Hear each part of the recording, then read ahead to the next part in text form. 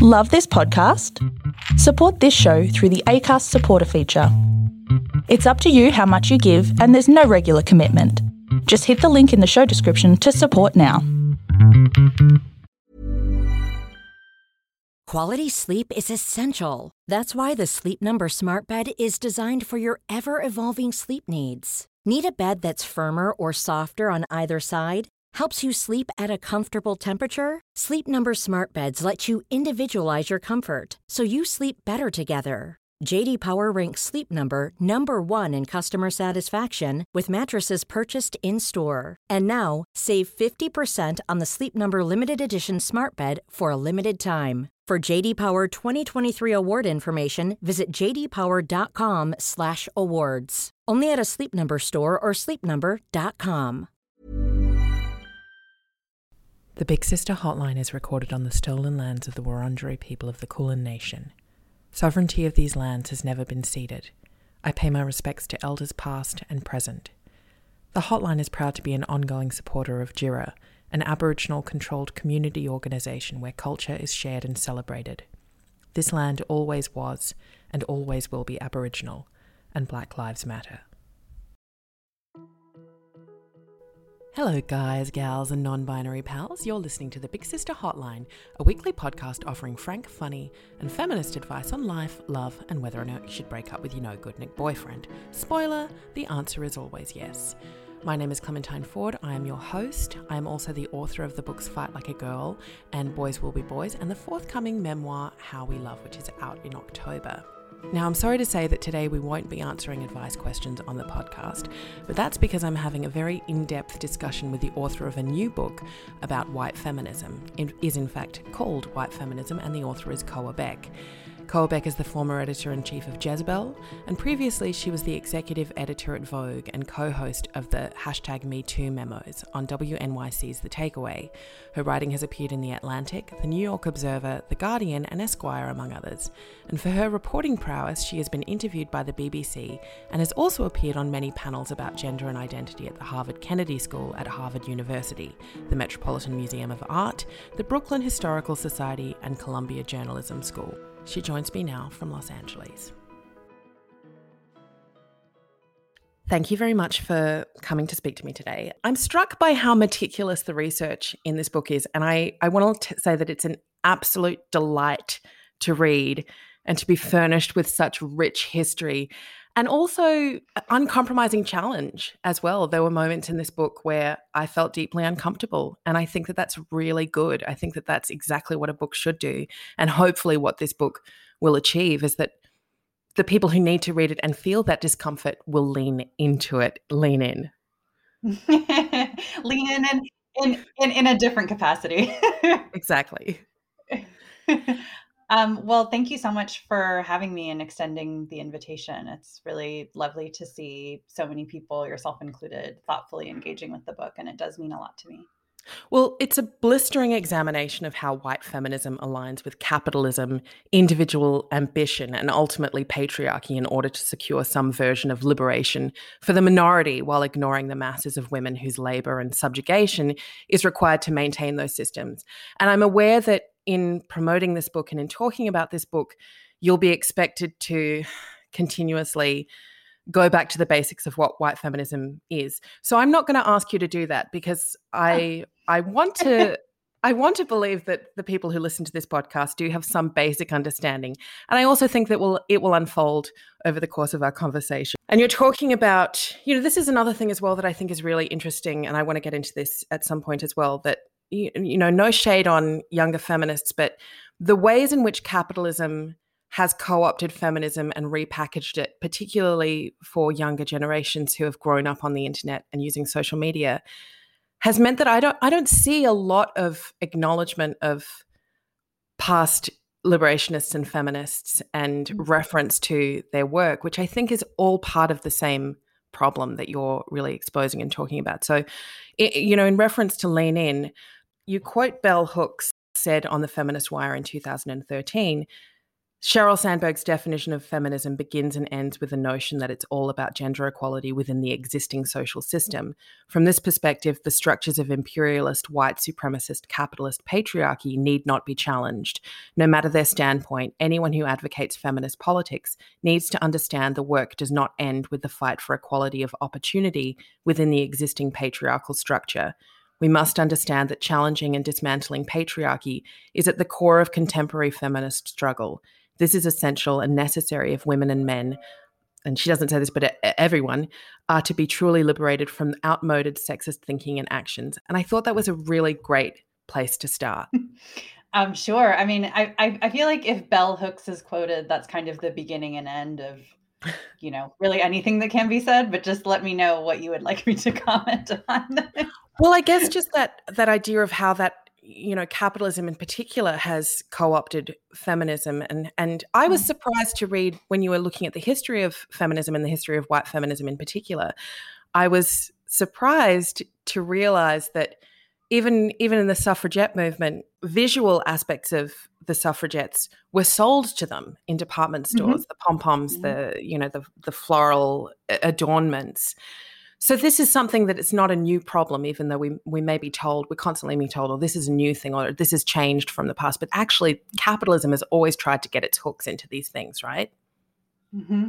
And also I'll address that, but per the point you made earlier about not seeing a lot of recognition of past feminists and thinkers, I do go into detail in the book, and I think this is really pertinent to say that white feminism is and has been extremely ageist. And so there's a reason that in white feminist discourse, you don't often hear from women over the age of like 35 or 40, because in white feminism, older women, frankly, do not exist. They do not have health concerns. They do not experience sexism. They do not experience any sort of like systemic oppression or invisibility. So that is my sense as to why that happens on, internet landscapes, but also just broadly. I feel like a lot of the research that I go into the book regarding the commodification of the suffrage movement in the United States, basically white feminism as an ideology and a practice, one of its hallmarks is that it has always sought to partner with consumerism and power and money. And what historians refer to as the modern suffrage movement in the United States, so like around 1915, 16, 17, those women varied in their strategy from what historians refer to as like the radical suffragettes from like the late 1800s, where these younger women, they saw the immense power that consumerism had in terms of where people were spending more time now, what was consuming people's days, what they were paying attention to. And so they sought to really capitalize on that, quite literally and figuratively, to export this very homogenized image of what a suffragette is. And in my own archival research, I went through a lot of, representations of suffrage, and it does pan out. The woman you're supposed to think of in considering, women wanting the right to vote is always this very thin, able-bodied, fair-skinned white woman who is middle class or aspires to be middle class, is, a devoted wife and mother. And the assessment I make, and that Margaret Finnegan, the historian who I cite in my book, both observe, is that this accomplished a lot in terms of messaging to broader America that suffrage shared these ideas of what a woman was supposed to be. It didn't complicate them or challenge them in any way. And I feel like, ageism is also a really, really big part of that. I really actually had that down to talk about as well, because one of the I mean, there are obviously key differences between Australia and America, one of which is that we have a system of socialized healthcare. So this does have an impact, I think, on women in a positive way, although that is not to say that it's all positive. But in Australia, the fastest growing group of homeless people are women over the age of 65. And apart from the fact that that is reprehensible, and I want to talk to you in a minute about the labour that women, particularly working class and women of colour and domestic workers, have been expected to perform in order to furnish this kind of opulence of feminism, it is that lack of interest that when we discuss issues of oppression that are dealt with, and beyond whether or not we just listen to older women, but when we discuss issues of oppression that are experienced structurally and materially by older women, there's not a lot of interest because, as you say, it's not sexy. You know, the sexed upness as well, the very thin, white, able-bodied representation of feminism. It rings very familiar, this idea that, you know, it's the appealing to patriarchal ideals as well, and your chapter in particular about heterosexism, that, oh, we're not really a threat to you. We're not really substantially trying to change the entire way that the world works. We just want a little bit more, and don't worry, we'll still look good while we're doing it. Mm-hmm. Yeah, very much so. And I feel like the homogenizing of feminism that white feminism has always been very successful in, I see a lot in, you know, what some people refer to now as the fourth wave, in that, you know, there, in my lifetime specifically, I've seen some variance in terms of, you know, a woman of color, you know, who's like on a panel, or like one particular trans woman who has been recruited to like somehow diversify, you know, an entire discussion or conference or whatever.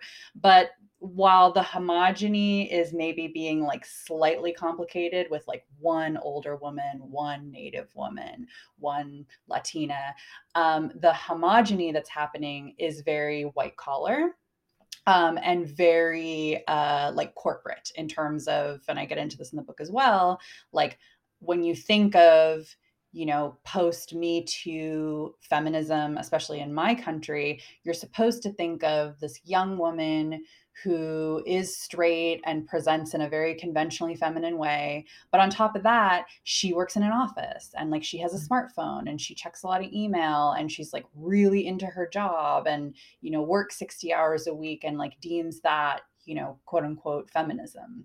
And I think that's, I detect a real through line between that homogeny that's happening and then what the white feminist suffragists were trying to accomplish in terms of like, here is the woman you're supposed to think of, a woman that does everything she's supposed to do and performs gender in the way that she's supposed to.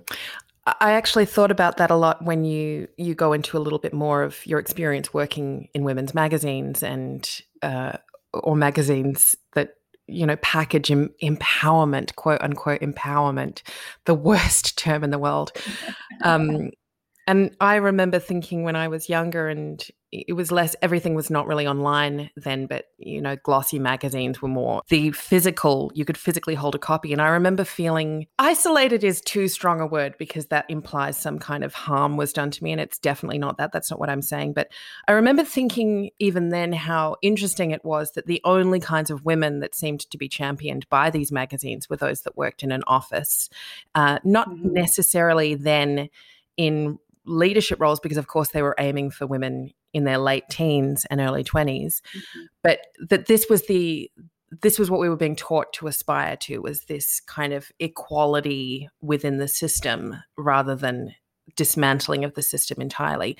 And it's interesting that you mentioned Me Too, because I remember reading a couple of years ago when it was sort of at its height, I remember reading about the farm workers and the factory workers who were just completely dismissed and lost in the conversation on Me Too and women suffering at work, and realizing as well then that there was no group that was willing to pave the way. I mean, you end the book by talking about what we can do, and I'm aware that I'm continually using that collective term we, but what people can do to open the doors rather than closing them behind them.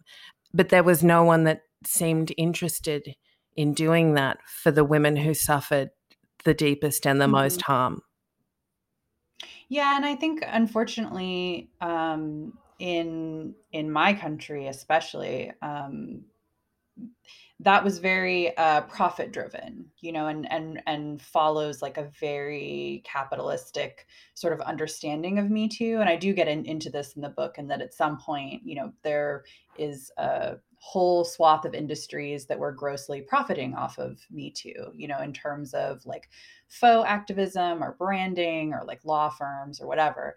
But I think that the exact sort of crosshatch that you're referring to is that the appetite grotesquely to read about Gwyneth Paltrow, being abused, to read about Angelina Jolie being abused is much higher than people wanting to read about hotel maids being abused or like, any sort of like service workers or like domestic workers being abused. So that's how I think about that time period. And I think that speaks to, again, the ways in which capitalism and money drive some of the worst and most sexist and oppressive avenues in my country. I was listening to Louis Theroux's podcast with Rose McGowan a couple of weeks ago, and he mentioned that during the Oscar ceremony, when all of the famous actresses partnered with figures from Time's Up and Me Too, that the actress Laura Dern did a paid ad for Bulgari with a watch, Time's Up with a watch. And I felt like that's one of the clearest and most obscene examples I can think of in terms of the capitalizing on the Me Too movement. Okay, so I want to get back to the history of collective action, because I said before that I'm aware that I've used the term we, and you are critical of how white feminism in particular sort of collectivizes this we for an experience that actually is shared by only the most privileged amongst people.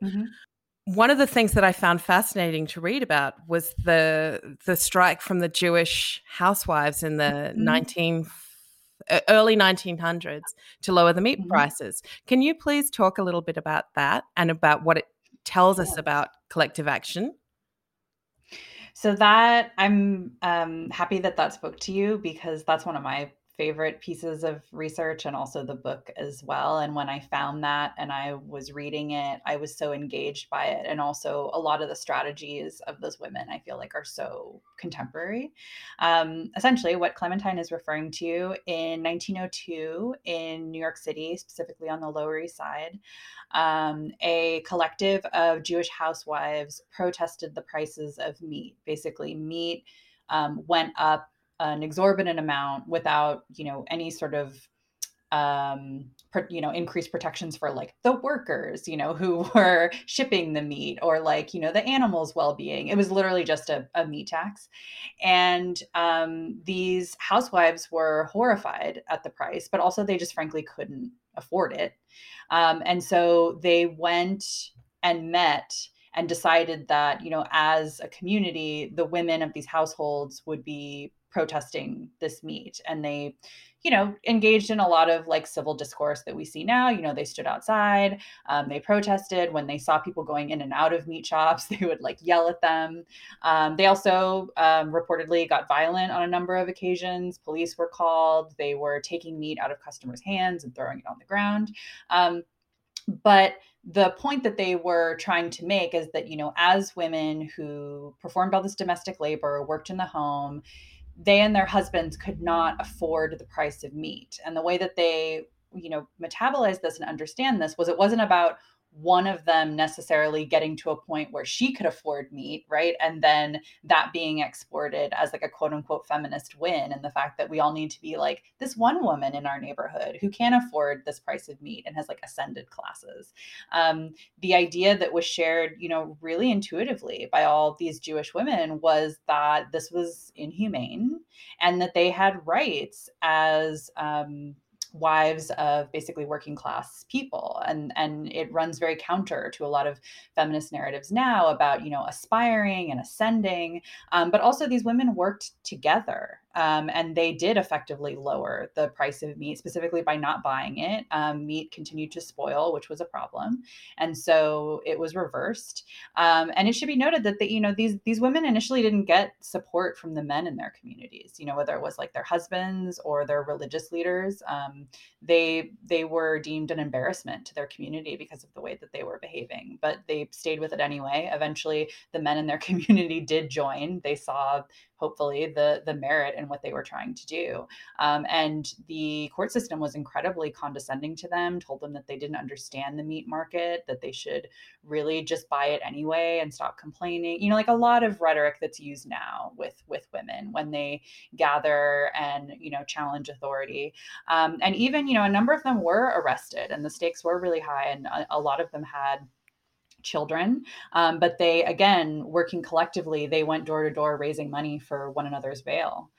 So they were really a cohesive unit. And I think another thing to keep in mind with this history is that, you know, these weren't like idealistic 20 somethings, you know, who were like fresh out of college or like very activated. I mean, these were women well into their 30s. They had no formal organizing experience, whatever that means. But they were able to pull this off. And in the United States specifically, I track from there a whole thread of consumer activism, specifically by housewives. And it's a really incredible thread of women's activism that, for, you know, a lot of reasons, I think having to do with the politics of white feminism, doesn't really get categorized, at least in my country, as quote unquote women's rights history, which I think is really telling. I think that the same is true here.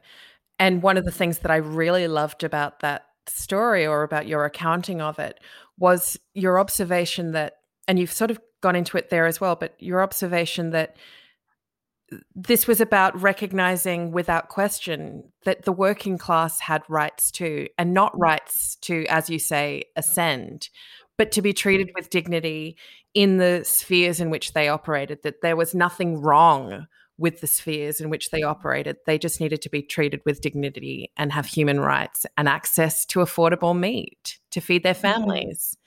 You kind of contrast that,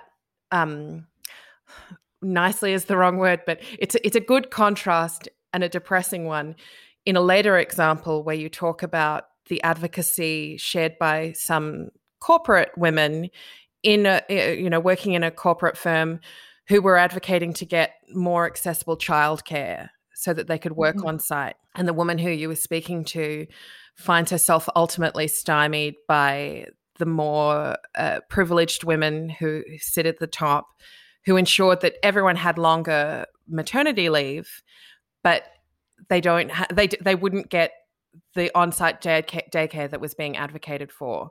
And this was still packaged as a win because it helped these women at the top. And it kind of like operates on that furphy of trickle-down liberation, that if we just liberate people at the top, somehow everyone will be liberated, which is the cornerstone of white feminism, right? Yeah, very, very much so. And I feel like that example that, you know, that woman very generously shared with me and chose to remain anonymous for like all the reasons you can imagine, you know, somebody who speaks out against white feminism wants to remain anonymous. I think that what she relayed to me in our interview together, and then, you know, the politics that she describes navigating, I feel like so many women I have known, you know, either professionally or have like, you know, tried to work in some organizational capacity, whether it's like, you know, even like volunteer activism or, you know, in something that's more like policy based, like, you know, the woman in my book did.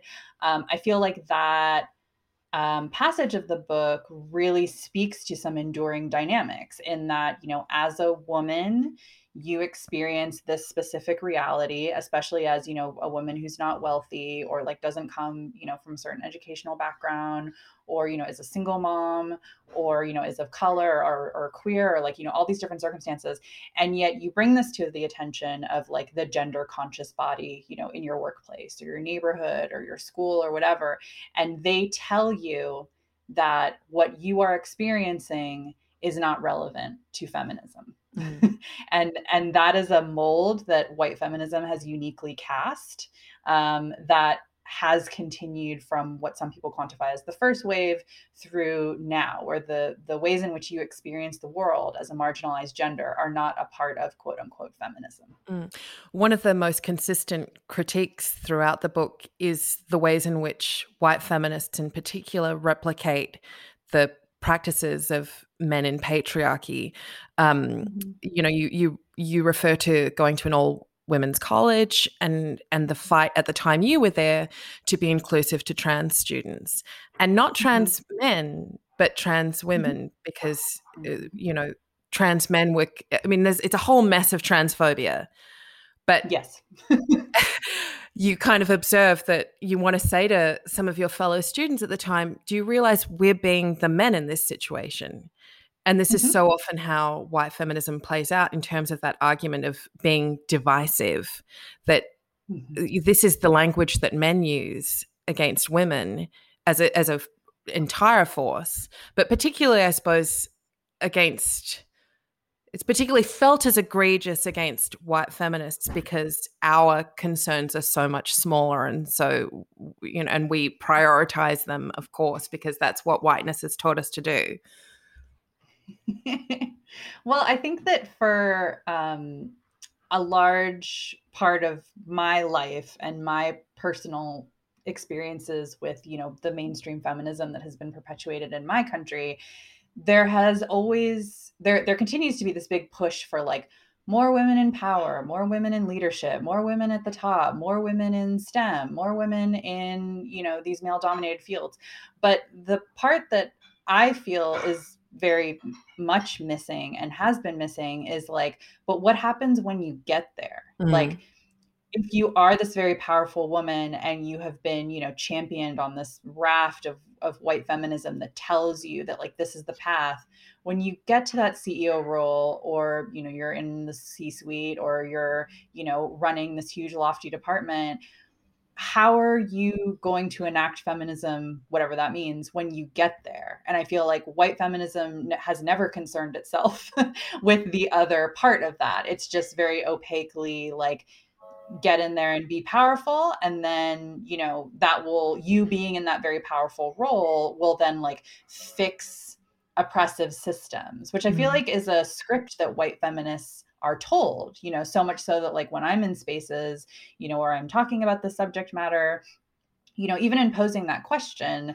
one-to-one, or even like structurally, with some like, organizations or companies that I've interviewed over the course of my career, it's not a coincidence that they don't have an answer to that, because white feminism has never propagated an answer to that. They've never supported an answer to that. And so I think about, imbuing and in some ways indoctrinating women and non-binary people into this like mantra of power, and then not really furnishing them with the complex understanding of like what to do in the event that you even want to get there. Are you just going to assume this very powerful role and then manage everybody, like the really exploitative male CEO would, and then call it feminism because you happen to identify as a woman and, like wear heels? I mean, it's a very like nonsensical narrative, but it has been extremely enduring. And white feminism sells itself to the populace and to, corporatized feminism with this insistence that you do support it, because if you don't, you're somehow anti-women and you're anti-women's success. To the point where very conservative women who would never normally align themselves with feminism, not even white feminism, will use that argument against any critique of them that comes from other women, that, well, what happened to the sisterhood? So there's this whole idea, the kind of economic structure of the sisterhood is actually just a wolf in sheep's clothing. Well, yeah, and I find in my country specifically, there has been this very unhelpful narrative it's media fueled for sure, but I can't really pinpoint one outlet. It's mainstream, but it's also like, traditional women's media as well. That's like this tonality, especially when, Trump was elected, that was the tonality of a lot of the coverage, especially when we started to get like voting data back, across gender. It was always very obtusely like, how can women vote this way? And I mean, especially for myself and a number of my colleagues, who cover these sorts of things, traditionally in the United States, white women have always voted this way. I mean, this isn't new. But I think also what you're hearing echo back from a lot of these media narratives is this sort of assumption that like women are, monolithic, for one, but also they're affording and in some ways being very generous with this idea that like white women or women broadly, however you're thinking about that, must be aligned, in terms of recognizing oppressive structures. And that is fundamentally untrue. Especially when you look at things in my country like queer rights or like police reform or healthcare, or anything to do with immigration or like birth control, or like white women do not vote in favor of those things, and they never have. It's interesting that you mentioned police reform, because one of the things that I notice white women in particular doing is, and again, it comes back to that notion of that perhaps the only collective that white feminists understand is using the collective we to refer to everybody's experiences, when actually it just refers to a small minority of experience. But that a lot of white feminists are able to view the police as a liberating force, because for us, the police have always been, when I say us, I'm acknowledging, of course, that I'm white, so I'm not trying to distinguish myself from that privilege. And I've just thought now that you had that great part in the book about how white feminists in particular drop privilege as sort of like a Band-Aid. That's not what I was doing. But that white feminists and white women have always been able to view the police as a force that will protect us. Whereas there's not a lot of acknowledgement from white feminists in Australia, and I'm sure it's similar in America, that we have a crisis of mass incarceration in this country. The fastest growing group of incarcerated people are Aboriginal women, and quite frequently Aboriginal women are imprisoned here. They may have reported domestic abuse, and a quote unquote solution is to remove them from that situation by incarcerating them in watch houses, and or Aboriginal women. We've had horrific circumstances here where Aboriginal women have died in custody after being. There was a woman, Tanya Day, who prompted a change in Victorian legislation where I live, where prior to that, public drunkenness was considered a crime. And Tanya Day was on a train traveling home from Castlemaine to Melbourne, and she fell asleep. Someone called the police, and she was taken to the police station, arrested. She sustained head injuries, and she died in custody. And there was a lot of collective push from Aboriginal activists in particular to change this law. And after a sustained period of time and activism, that law was changed, but it wasn't done by feminism. It was done by that model of collective action and collective activism. But the thing is, I know that as a white woman, I can be drunk on a train, and I have been drunk on a train, and the response would not be that. But there is still this refusal, I suppose, to see the oppressive nature of that system, and that white women and white feminists can respond to, stories of sexual assault and rape by just saying immediately, we'll report it, as if somehow this is a liberation for all people. Yeah, I think that, per your point, white feminism in particular and its politics surrounding incarceration and police are very interesting. And I think that's a diplomatic way of me saying, like, they don't really have politics on that at all. Like, it just doesn't even exist, which I think is very telling. Terrain where I saw this play out a lot, and I do go into this in the book, is when Me Too was resurfacing in the United States. And I mean, even so, like, I remember being in newsrooms and covering a lot of these allegations with the team, and like it's a very weird like threshold that I think white feminism tried to in some ways straddle with Me Too, where it was like these predatory forces are always male, And, statistically, in terms of the data that's available in my country, that is true. If we're talking about like reported things and especially like sexual predatory behavior.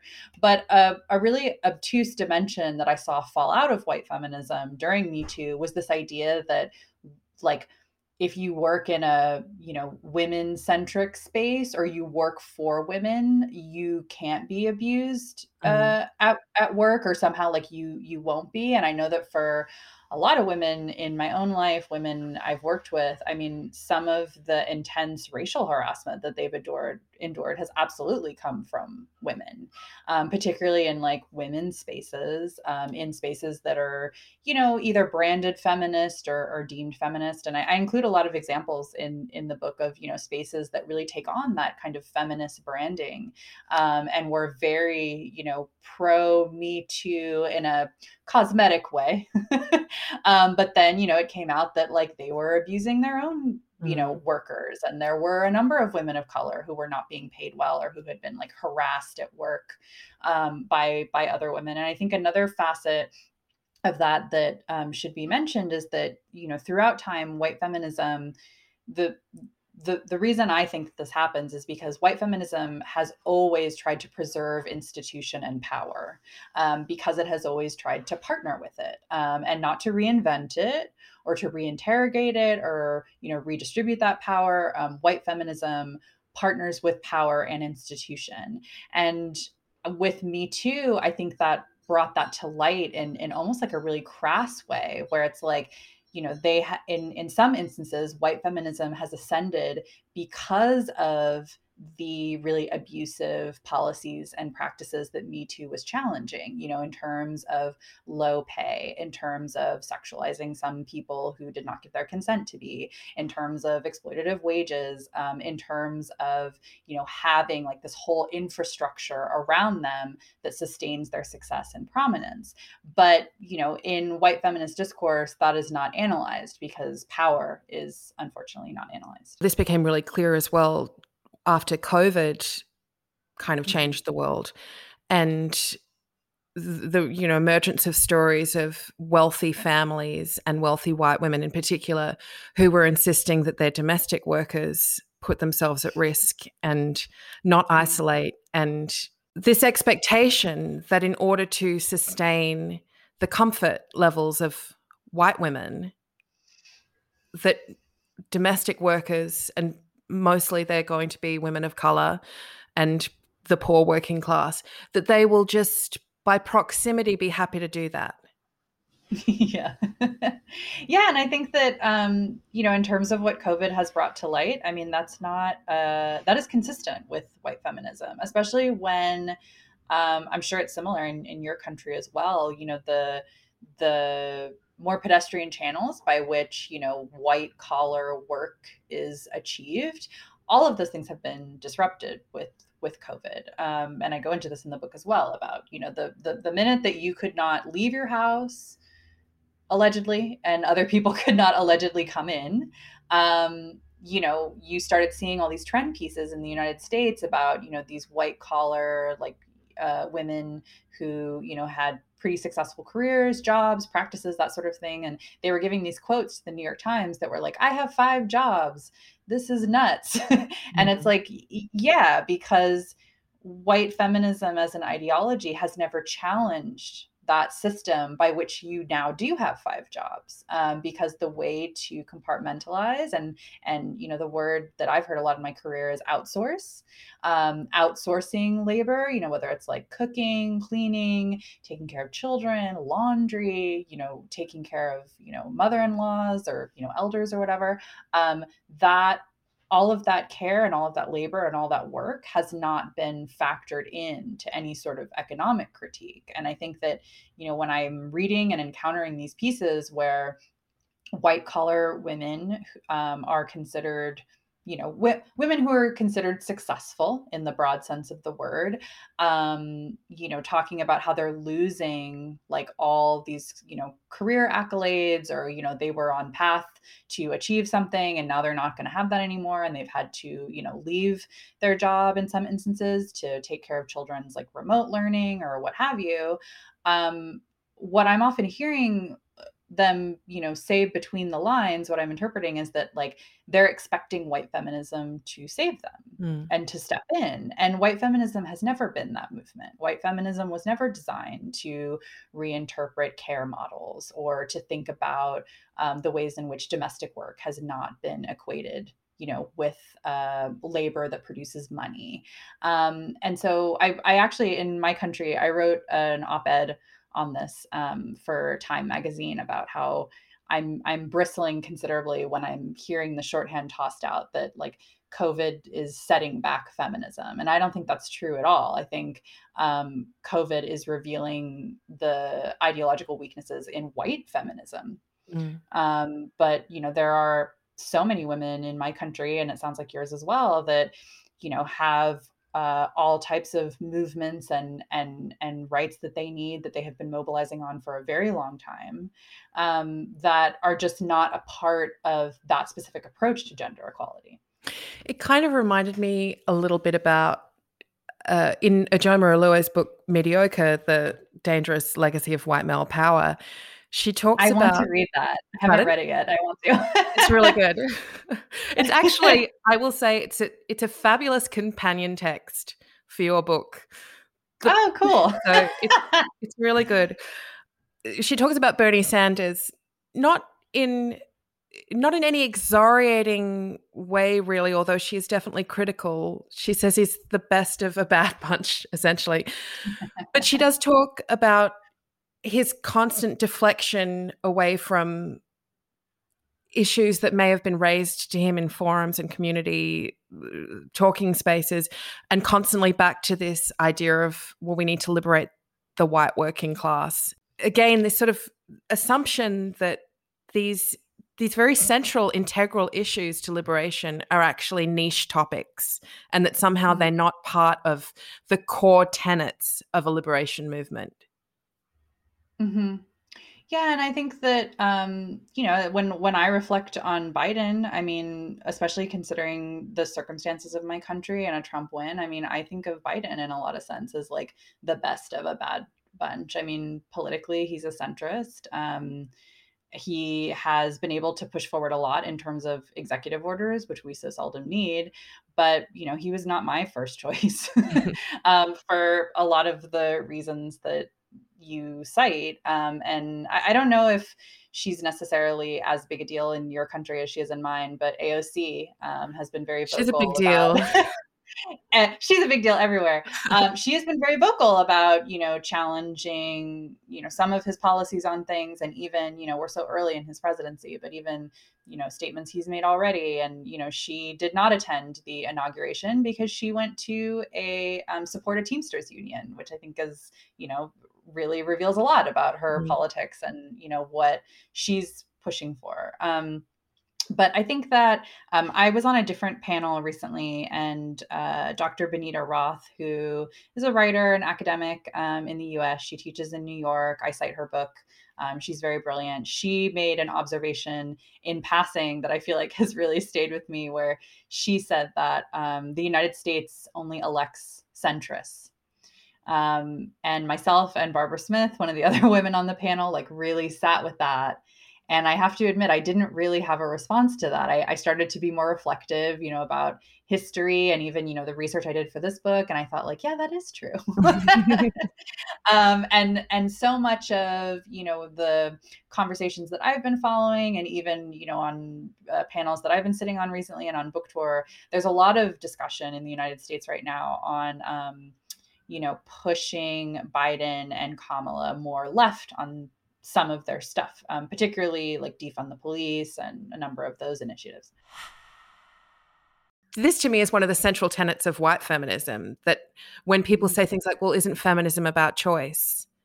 And I just want to scream and say, no, feminism can't just be about choice, because not everyone has choice and not everyone has the same kind of choices. And in order for you to make those choices that you find liberating in a capitalist model, other women need to be exploited to great depth below you. Yeah, very much so. I mean, I feel like feminism, and again, I make the point in my book, I don't believe there is one singular feminism. There been many feminisms, there have been many gendered movements, but broadly speaking, I think feminism is about choice for the people who have choices. I think for most people, feminism is about the choice you cannot make. Because of economic circumstances, or because of where you live, or because of your gender presentation, or because you're fat presenting, or all kinds of different realities. But I think that a key piece of what you're talking about that I really did want to illuminate with this book is that the quote unquote empowerment that gets put on a tote bag, or is said to you in a conference when you've purchased like a very expensive ticket, those realities and those scenarios by which you can be hashtag whatever you want to put there, that feminist reality is built on the backs of many other women who are not a part of this sort of I believe the shorthand that I've been hearing and using on book tour is like feminist utopia, where like everybody just like has a leadership position and like meets for lunch with fancy salads, and their children are just being tended to in another room. And they get birth control for free, and they're economically okay. And that reality by which you can pursue that leadership job and still pursue being a parent if that's what you want to do, you will at some point rely on the system of care work and domestic workers to pull that off. But I think a good like example of this is like in my own country, when I was starting to write this book and was talking to people in my life about it, when I said the term white feminism to someone I used to work with, they were like, oh yeah, like I am that person. And I was like, excuse me, like I didn't even say what the definition of white feminism is. And she was like, no, like I'm that person who left my kids with a Black nanny while I, as a white woman, went to Women's March.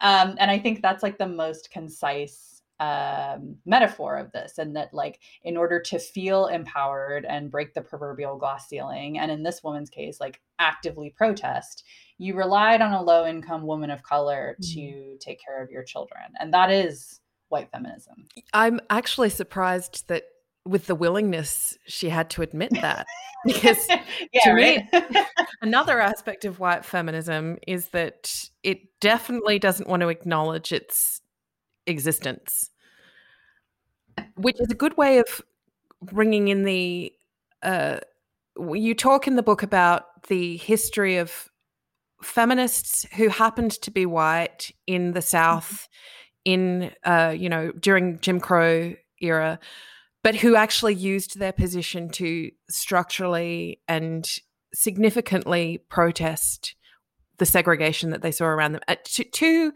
a deal of detriment to themselves, certainly not the same level of detriment, obviously, as people of color and Black people at the time, but who found that by disrupting the demands of white politeness, they were given a lesson in how tenuous that protection is.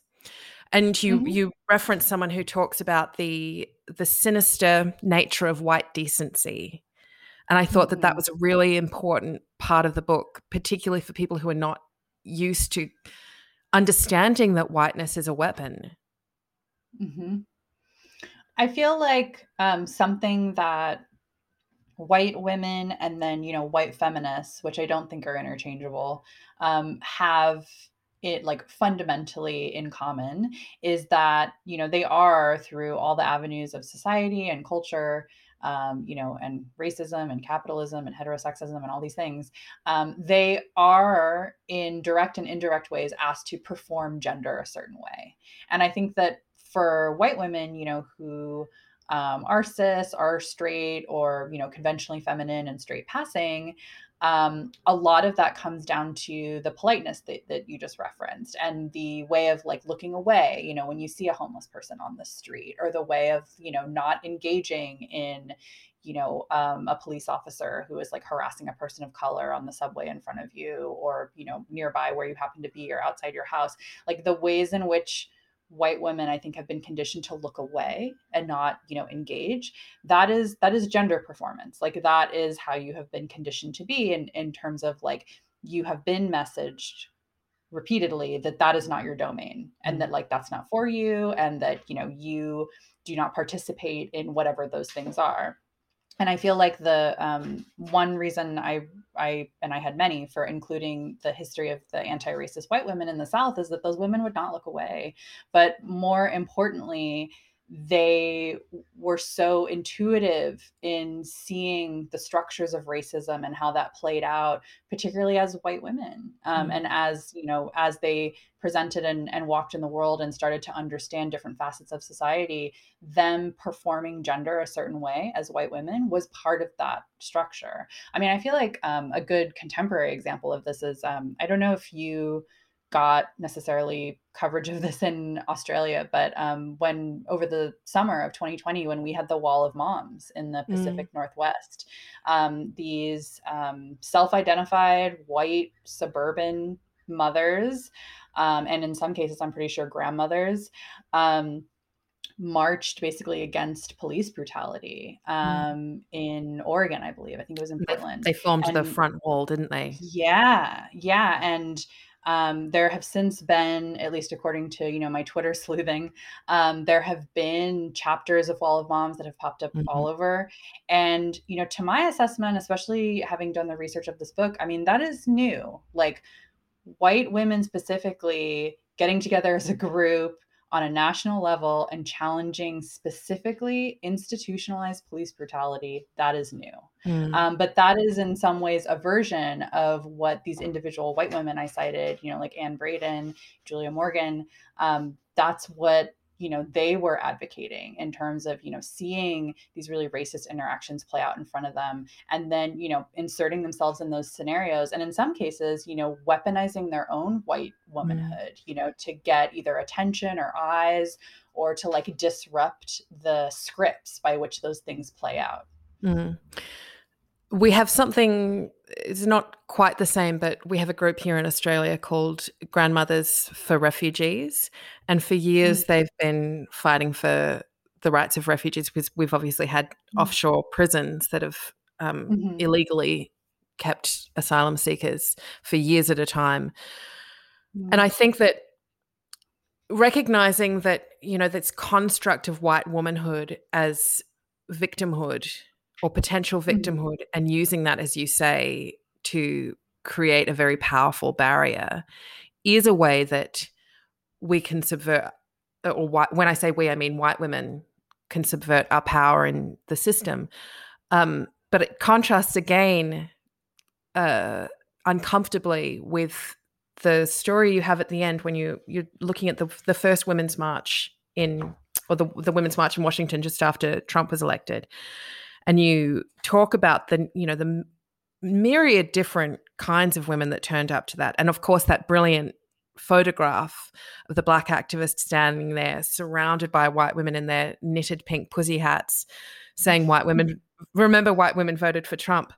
But you reference this one woman, again, because there were these ridiculous accusations of it being divisive, and white women suddenly expressing, I'm starting to feel like I'm not welcome, because all of a sudden white women may have had to share platforms and share space and sit down and be quiet and listen. And she wrote, "We all have our own fears and our own reasons for marching. I don't have to understand everyone's reasons to know right from wrong and to be kind to people." And this, again, is one of the most dangerous aspects of white feminism, isn't it? That this idea that somehow, well, what I want for me is feminism, and all that is required of me in terms of activism is for me to be nice and kind, but actually just in that sinister white decency, the sinister decency of whiteness kind of way.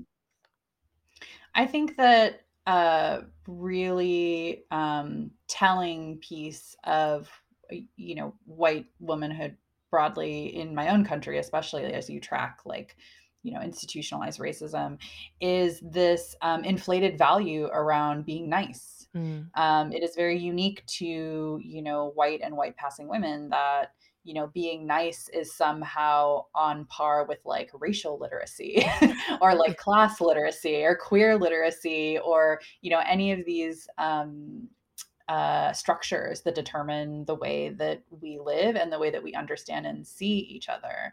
I make the point in the book that it's like, niceness as being possessed by really anyone who's not like, a white cis woman does not have a value like that. That is unique. And I think that it's a very specific piece that white feminism has inherited directly from white supremacy, that niceness is somehow enough, and that if you offer that to people, you don't necessarily have to understand their realities or the structures by which they are oppressed. And that's been obviously very clearly on display in the number of white women that are exposed. You see this particularly coming out of America, just in terms of people capturing it on video, but the Karens on camera, calling and reporting to the police on Black people's everyday ordinary behavior, just trying to live in the world, and weaponizing that whiteness in order to place Black people in situations in which their very lives are under threat, like Chris Cooper, the bird watcher in Central Park.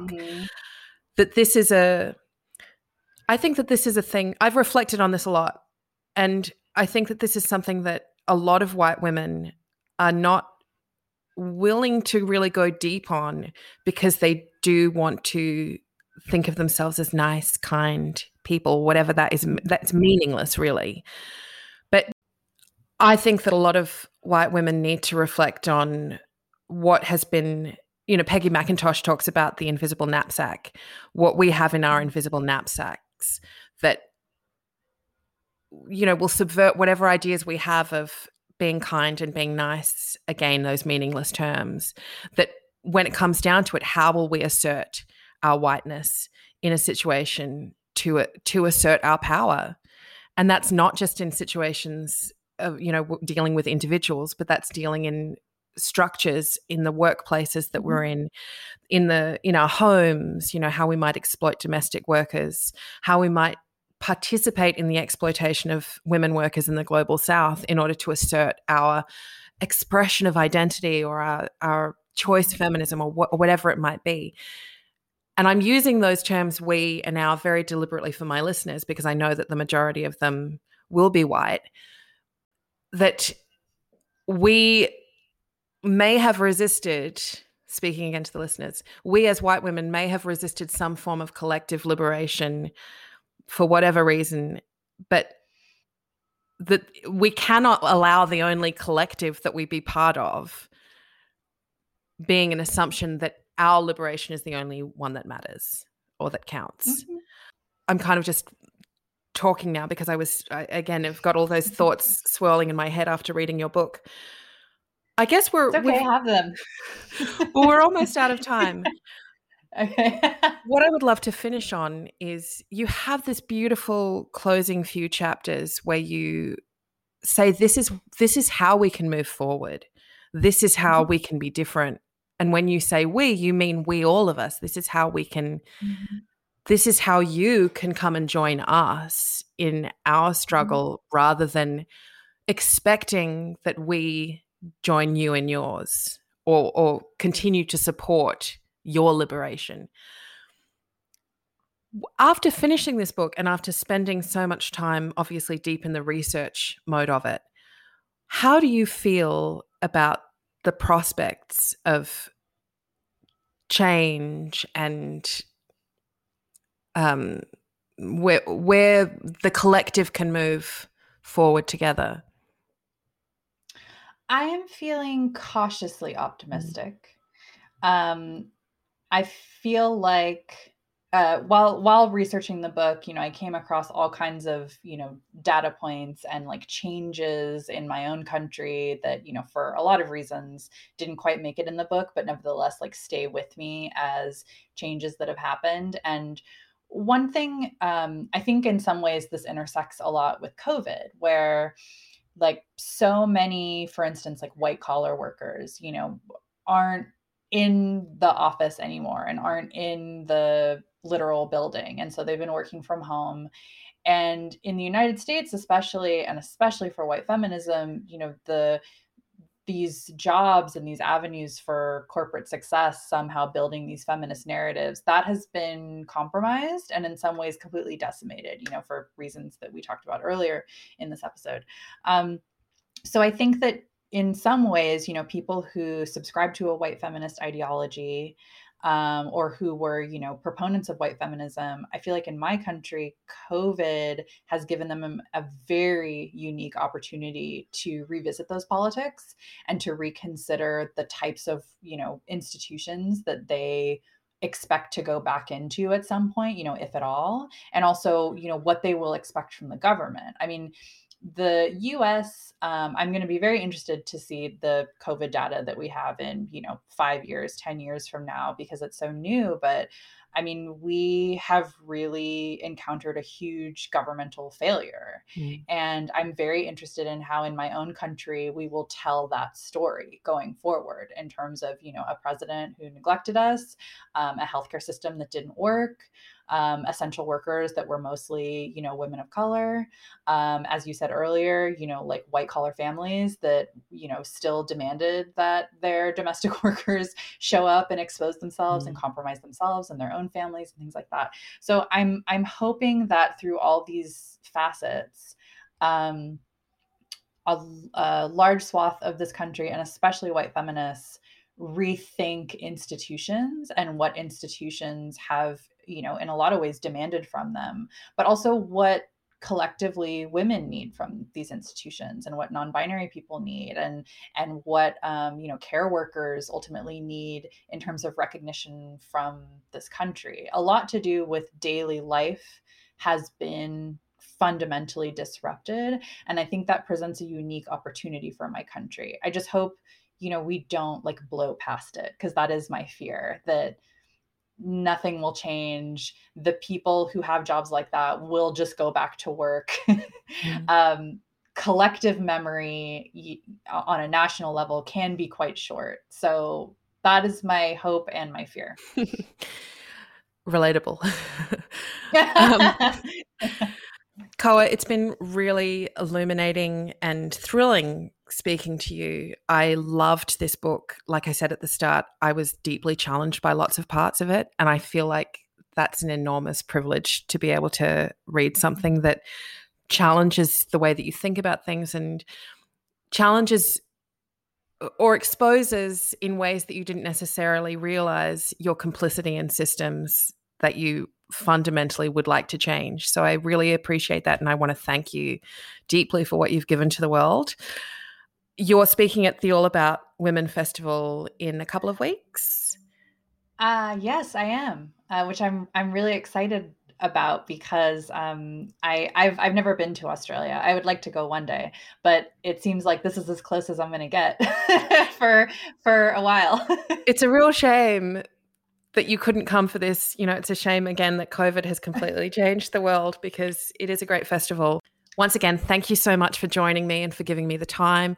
I wish you the best of luck on your tour. White Feminism is available at all good independent bookstores now. Please read it. Please be challenged by it. Please be affirmed by it if you are familiar with so many of the issues that Koa is writing about.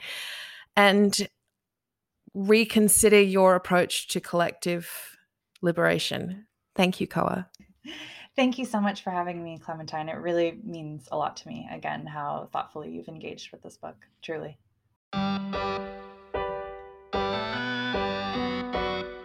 You've been listening to The Big Sister Hotline, a weekly advice podcast that delivers no-nonsense words with love from the kind of people you know have your back, your big sisters.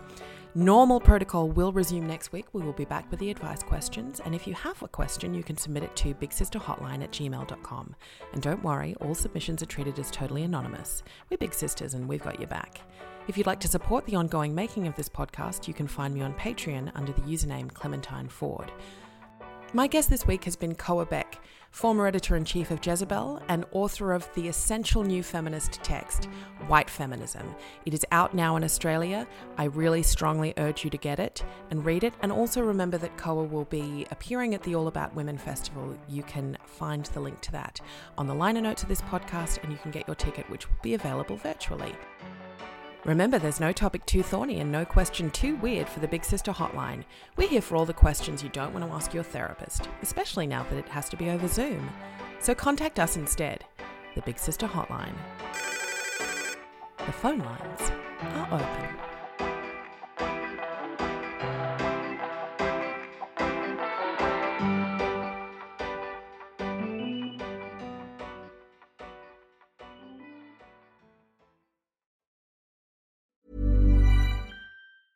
Even when we're on a budget, we still deserve nice things. Quince is a place to scoop up stunning high-end goods for 50 to 80% less than similar brands. They have buttery soft cashmere sweaters starting at $50, luxurious Italian leather bags, and so much more. Plus, Quince only works with factories that use safe, ethical, and responsible manufacturing. Get the high-end goods you'll love without the high price tag with Quince. Go to quince.com/style for free shipping and 365-day returns.